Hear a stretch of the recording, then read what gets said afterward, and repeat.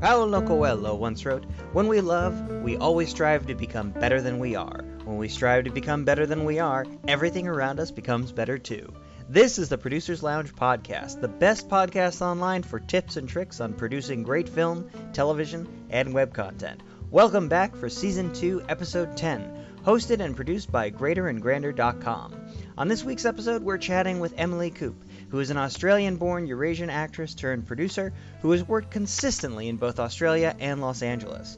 She has recently been cast in feature films The New Hands, Lilith, Homebound, Dark Haven, The Locket, and Wicked Wi-Fi Workout. Emily recently completed filming The Crossroads in Arizona, in which she played the lead, and is also co-writing and producing the music. We discuss trials of being a producer, connecting people with good screenplays, and thinking about what can instead of what is. Here now is my conversation with Emily Coupe. Where are you at in the world now? Yeah, so I am in LA. How about you? I'm in West Hollywood. I was kind of curious because I know you traveled to Arizona for that one film, and then you were, if I recall correctly, you were going back to Australia for something a while ago, or? I haven't been back to Australia for a while, Okay. mostly because of COVID, but yes, I did go to Arizona last year, which is really fun.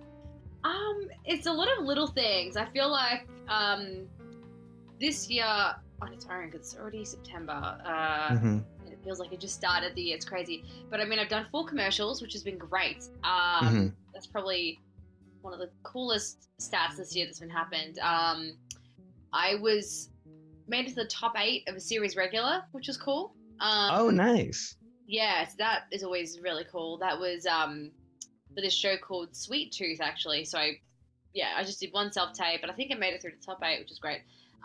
Didn't get it, so that's good. Shot a lot of friends' indie projects this year, like my friend Albert. We're doing a horror short called The Package, which we're like shipping away at.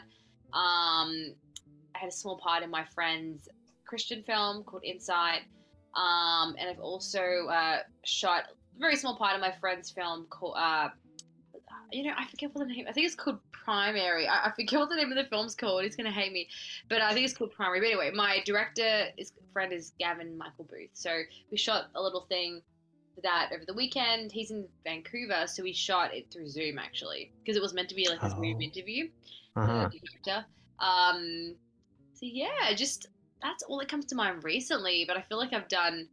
Oh yeah, I shot this part in this film called Wicked Wi-Fi Workout, where I got like beat to near death at the start of the film, which is really fun. Yeah, I feel like even last year I did a lot of smaller things too. No like leads or anything in feature films. Haven't had any of those. That would be awesome to get another one of those soon. And I also got cast in my friend's play, which was meant to be happening almost this coming weekend or next weekend, but we just aren't ready for the performance, so we're going to push it to January. So, which is good. I'm glad. Because I realized I was having no social life because I was freaking out all the time about this play. Although I like being busy because I think it also keeps my mind off overthinking about things. I think I definitely do that. So yeah.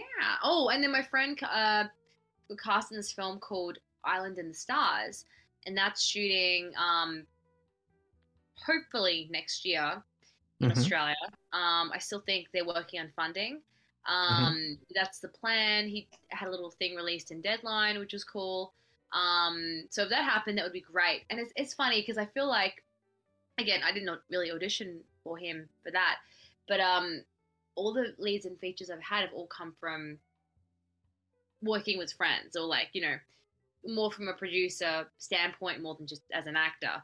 So that's one of the main reasons I got into producing. But yeah, I mean, in terms of producing and stuff, to be honest with you, since I know we were working on something last year with Jim, I had a lot of balls kind of rolling, but then it got to a point where we kind of got to dead ends with all of them, I think. That's the problem. Like, I got to dead ends with,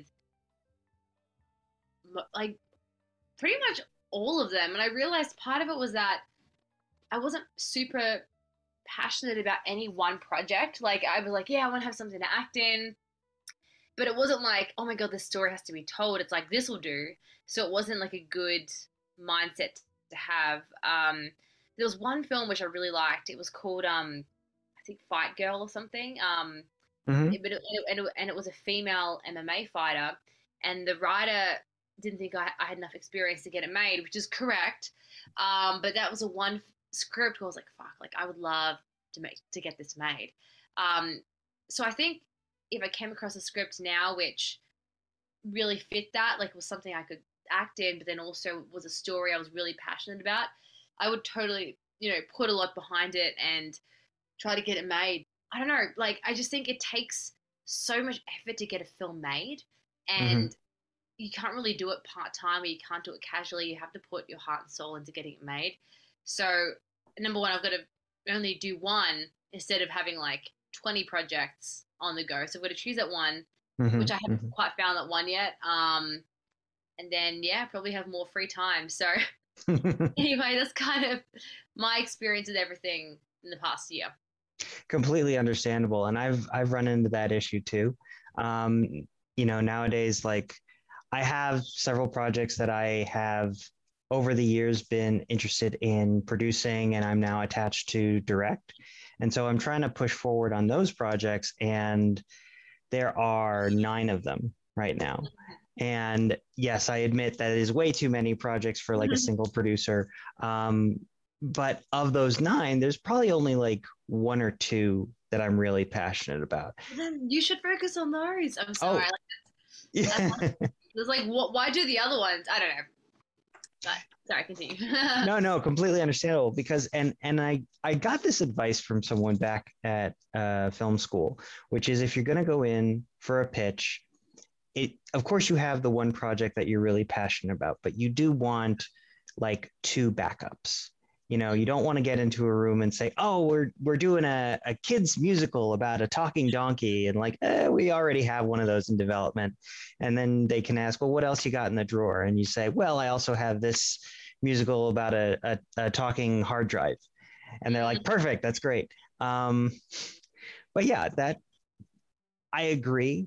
Like going overboard with too many projects is probably going to set you up for failure. But also, it's good to have a couple of backups, just knowing like, hey, what is something else that somebody could ask for? Um, but I always thought that your approach was really smart because you're an actress. You're trying to put yourself forward and push your career forward, and sometimes you need to do that simply by taking the bull by the horns and steering it and creating your own projects. So, Yeah, no, I think it's a really good idea. I honestly like mhm. it's still in my head. I keep toying with the idea of doing it like every day. And I think I come down to I didn't go to film school, like don't know how to DP, I don't know how to do any crew positions, maybe PA, like just tell people, hurry up, hurry up. Like I have no onset behind the camera experience. It's always in front of the camera. So I think it would be purely as a producer to bring the right people together. Hmm. Um, and I think one day I will. I will fully do it more. And I was doing a lot of courses on financing and getting money in advance based upon pre-sales and doing all that kind of thing. I know it's something I could do if I really put my mind to it because it's not rocket science. It's a number. There's a creative side of it, but it just takes time and energy to get the right funds and stuff. It's not unreachable. It's not unattainable. But yeah, it's I think my thing is because I'm kind of pursuing music and acting at once. So not only is it acting in itself, it's doing music too, and Hmm. having a life and trying to find a way to do all this full time as well. I think once I've got all my loose ends tied up with establishing this whole music thing that I'm doing as well, Hmm. and I keep getting cast in my friends' indie films. I'm auditioning for film TV through my agents a lot. So I kind of feel like very proactive. I think coming back to really taking the time, because it's time to find a script which I'm really passionate about, and then to make sure it's excellent, and then just really from the bottom up, just give everything to it to get it made. That's something I could see doing in the future. And I just wish if I had a script right now that was like, oh my God, this is everything like I'm looking for, I would give that time to that now. But I haven't even found that script yet. So that's why, and also I'm like, should I start with the short first? Just to get my, you know, feet wet. Um, or you could just go straight for the feature. And also I think I'd like to work with somebody who's done it before. So yeah, just to have mentorship. So that's kind of where I'm at with that. It's not as active as what I was, but I just found myself getting into. There's a few people where we just never followed up with each other, and then the projects kind of die silently. Not die. I mean, I'm sure if I don't know if I emailed one of them like a group chat with someone and like, hey, what's going on, and maybe they didn't reply or something, but yeah, pretty much all the stuff I was working on, I've just kind of stepped away and I just didn't keep following up because I was the one following up. Even with these two guys, we shot this proof of concept short. We all put like 150 into it. The guy edited it, and then that's it. We never did anything with it, and I'm very intentional and very proactive with what I'm doing. And it was at that moment when I was like I'm, that feeling of you don't know why you're doing something, you're just doing it because you think it's the right thing to do, but you don't actually have a plan for it. You're just kind of going through the motions. That's kind of how I felt. Like, I don't know what I'm doing. Like, I've heard that a proof of concept short's the right thing to do, but I just think it's so important to work backwards with that, to have a goal in mind or an end game. Okay, I've got the proof of concept to pitch to Netflix. Oh, cool. Well, if that is my intention, what do they require? Does it have to be 20 minutes? Is it, certain ratio, camera stuff, lenses? And so I didn't have that end goal in mind to have a framework with. So it's just a lot of gaps in my knowledge in terms of that kind of stuff. But I'm at least aware that, I need to do that research before getting it made. So yeah, there's just so much that goes into it. It's like, it gets a little overwhelming, actually. That's why it is a full-time thing. And it is hard to compete with people who that's all they're doing. Yeah, I have so many opinions about all the topics you've outlined as far as proof of concepts and following up. Can I tell you? Tell me what they are. Okay, so what I've found is with the following up, same exact thing happened to me, which is, I'd set a reminder to follow up with these people and they wouldn't follow up and what have you. What I would start doing is doing pre-scheduled emails for follow-ups. And I never did it too often. I only did it once a month because that way you get into a good cadence every 3 or 4 weeks. Just, scheduling those pre-scheduled emails to follow up based on the last correspondence you had. And in fact, that's what I did most recently with one. I did a rewrite of something for the Canadian Broadcasting Company, and just followed up. And I'm going to keep following up until we hear back on that. In addition to that, as far as proof of concepts, like what I've started doing is like all of these story worlds. I agree with you. Like deciding whether or not to do a proof of concept is hard. And do you do a short versus the full feature? What I heard from these guys, the YouTube channel Rocket Jump. They're a big like visual effects YouTube channel. They do a bunch of like goofy shorts that were like gamer, like video game based and have a lot of cool special effects. And they're USC guys. So, but what they found was they were doing all of this stuff, all of these videos. They were getting millions, hundreds of millions of views on their channel. And then when it was time to actually go and get a movie pitched, nobody cared because it was YouTube and it was free content. And YouTube does also have a stigma on it because, there's some sketchy shit on YouTube that's gotten like 1 million views and what have you. Logan Paul.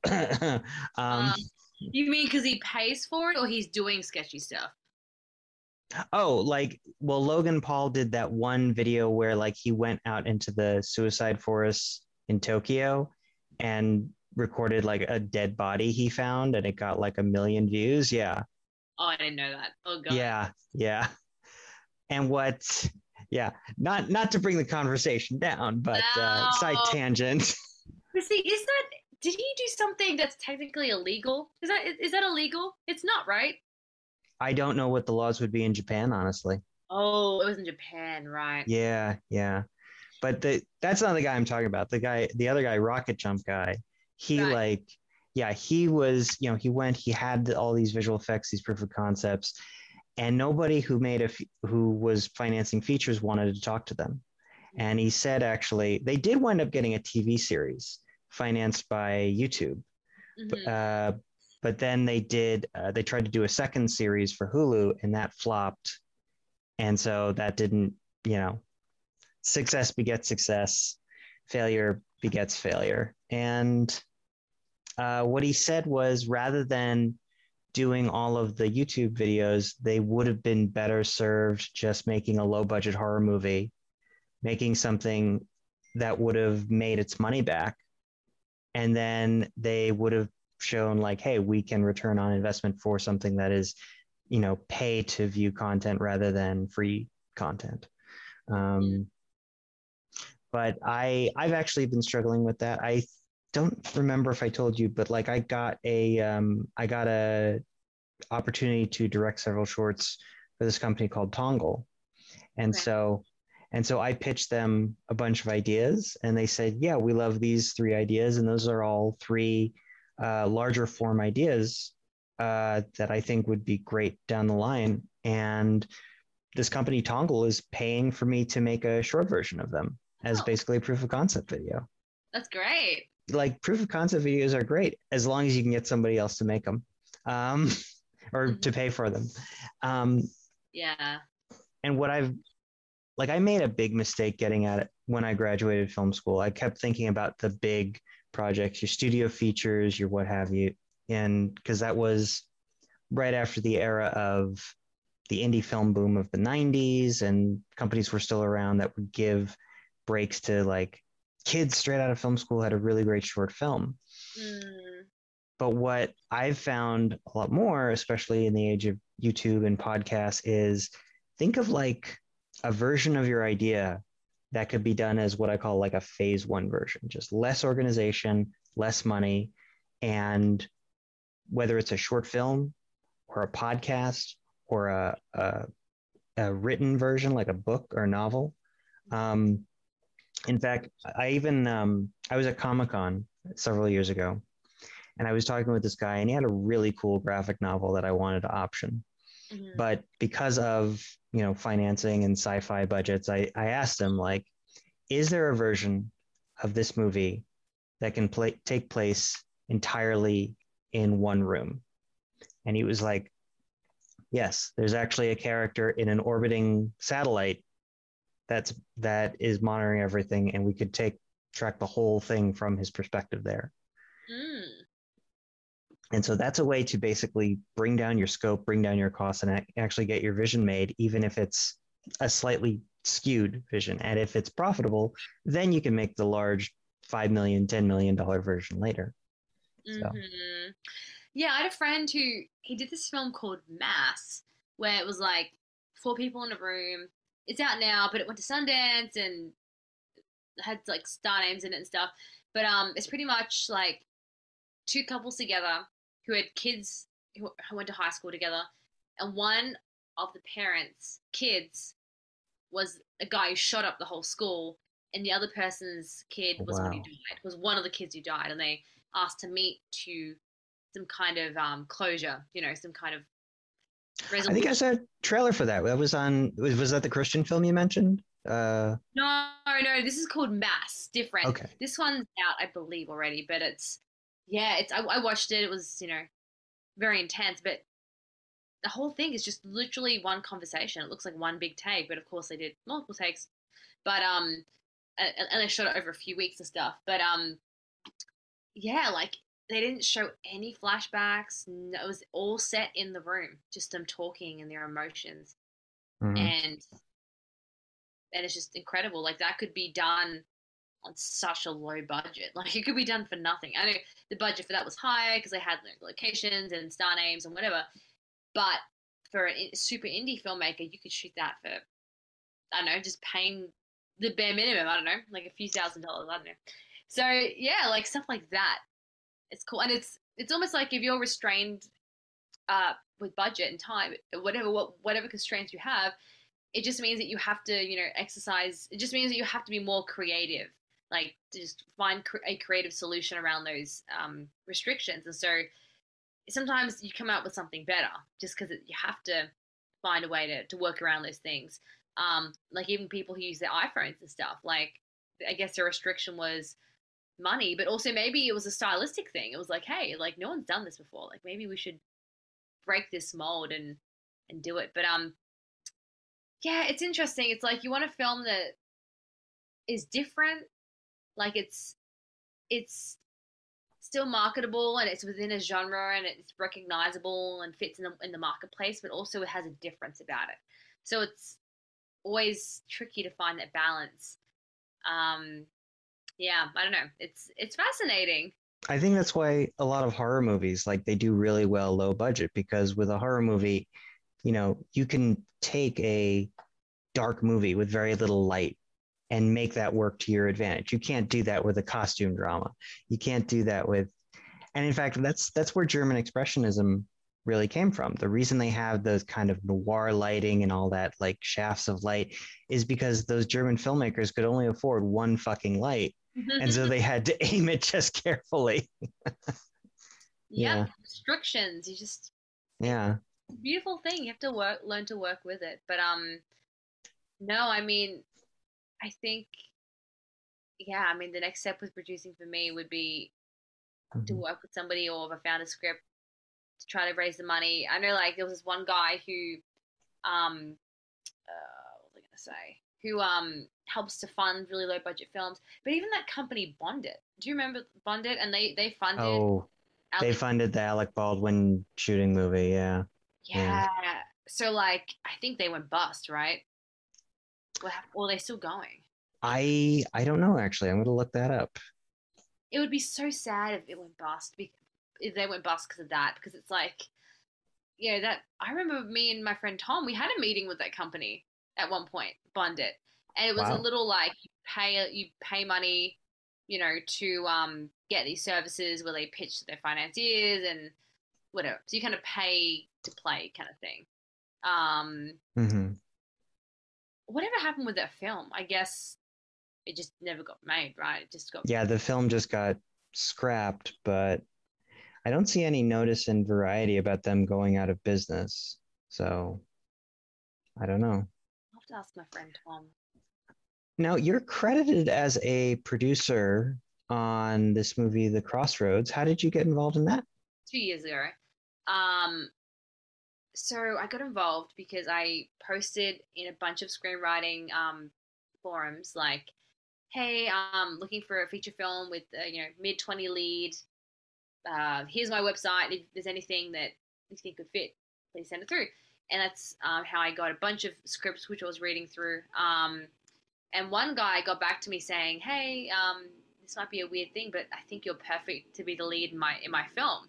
Um, would you like to read it?" And so I read it, and we had a Zoom meeting, and he's like, "I'd like to offer you the part." And I was like, "Okay." He's like, "You can audition if you want, but you don't have to." And I was like, "Okay." Well, then I won't. I was like, "I don't want to audition. Like, you don't have to audition."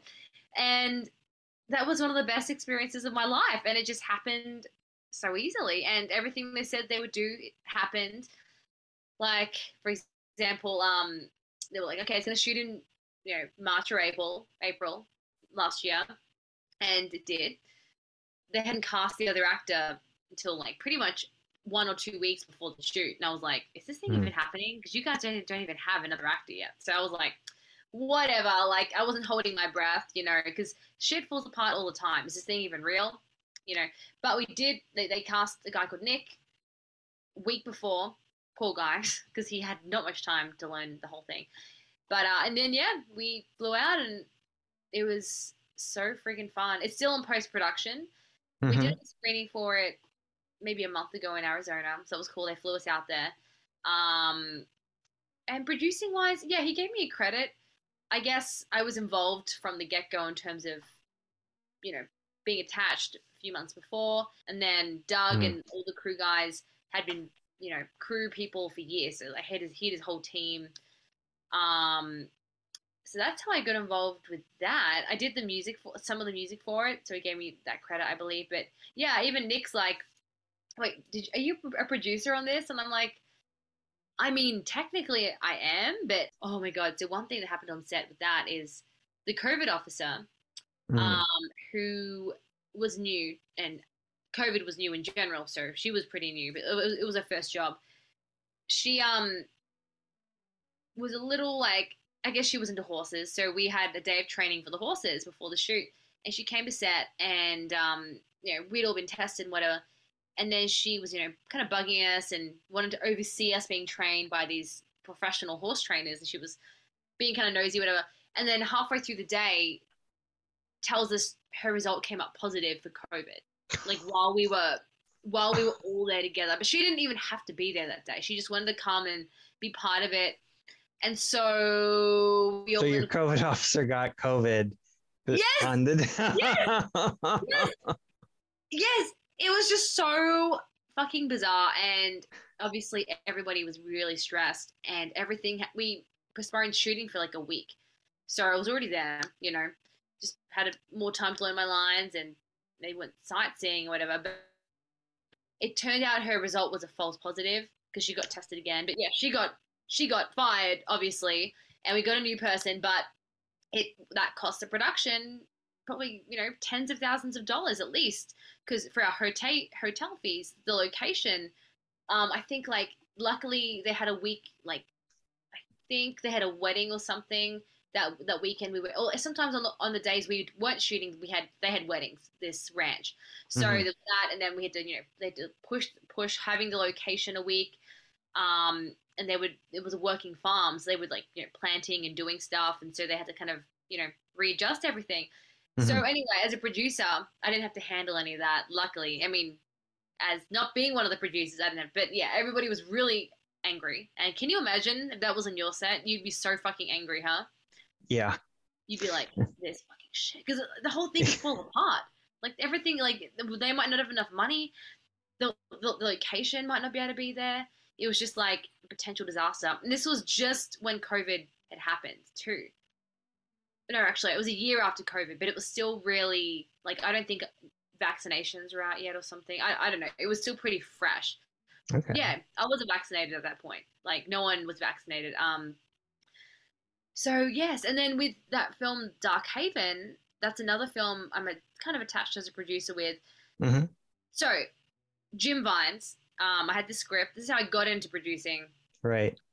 I did quote marks, by the way. Producing was to Jim. So he was like, "Hey, I've got this film, Dark Haven. I think it'd be great to star in it, blah, blah, blah." He's like, "See if you can get it made." And I was like, "Okay." So that's the whole thing. If I had the script in my pocket, you know, when I met with filmmakers, I talked to them about it.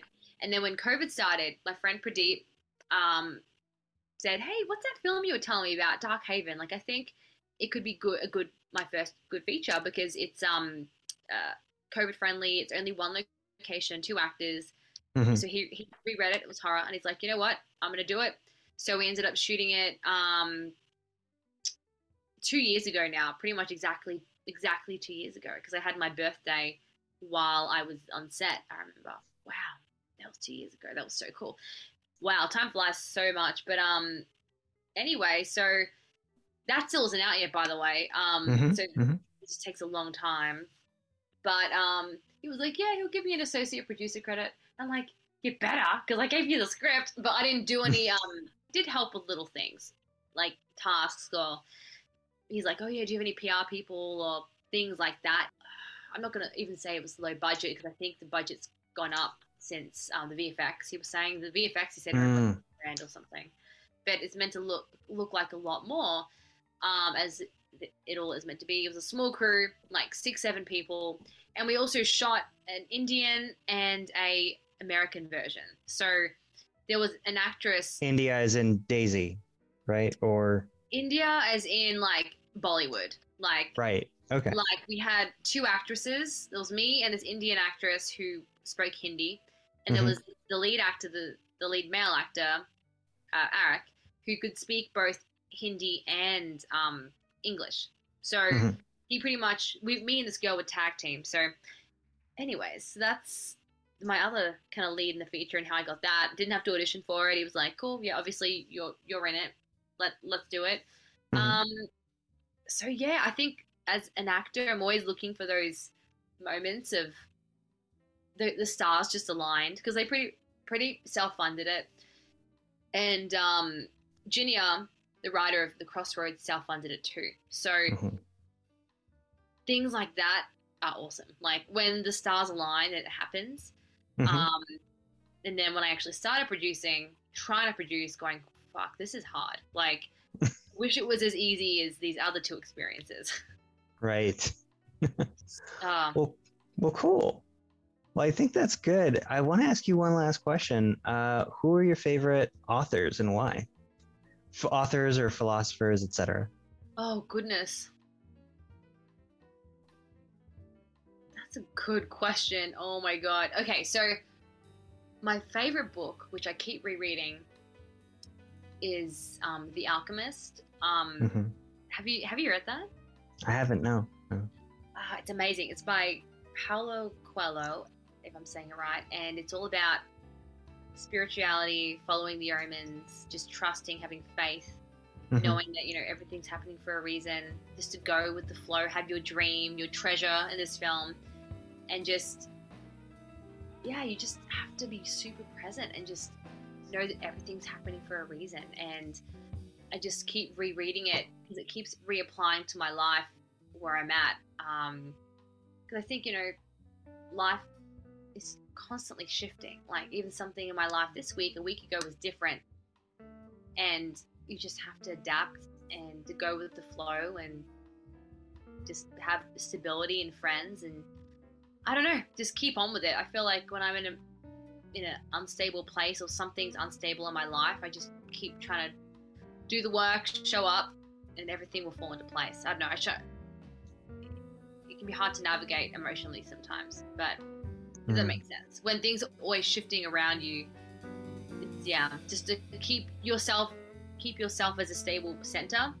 And if things around you shift, like relationships and jobs, know that you're stable on your own, is what I'm trying to say. And that is Season 2, Episode 10 of the Producers Lounge podcast. Thank you to my guest, Emily Coupe, for joining us. You can find out more about her by checking out the show notes and visiting our website at greaterandgrander.com. Our intro and outro music today was Julianne, The Night We Met, by Evan Hodges. Our episode still image is by Ricardo Tomas on Greater and Grander. If you have any questions or suggestions, we'd love to hear from you. Let us know in the episode comments. You can stay up to date by following us on social media at the handle Greater Grander, all one word.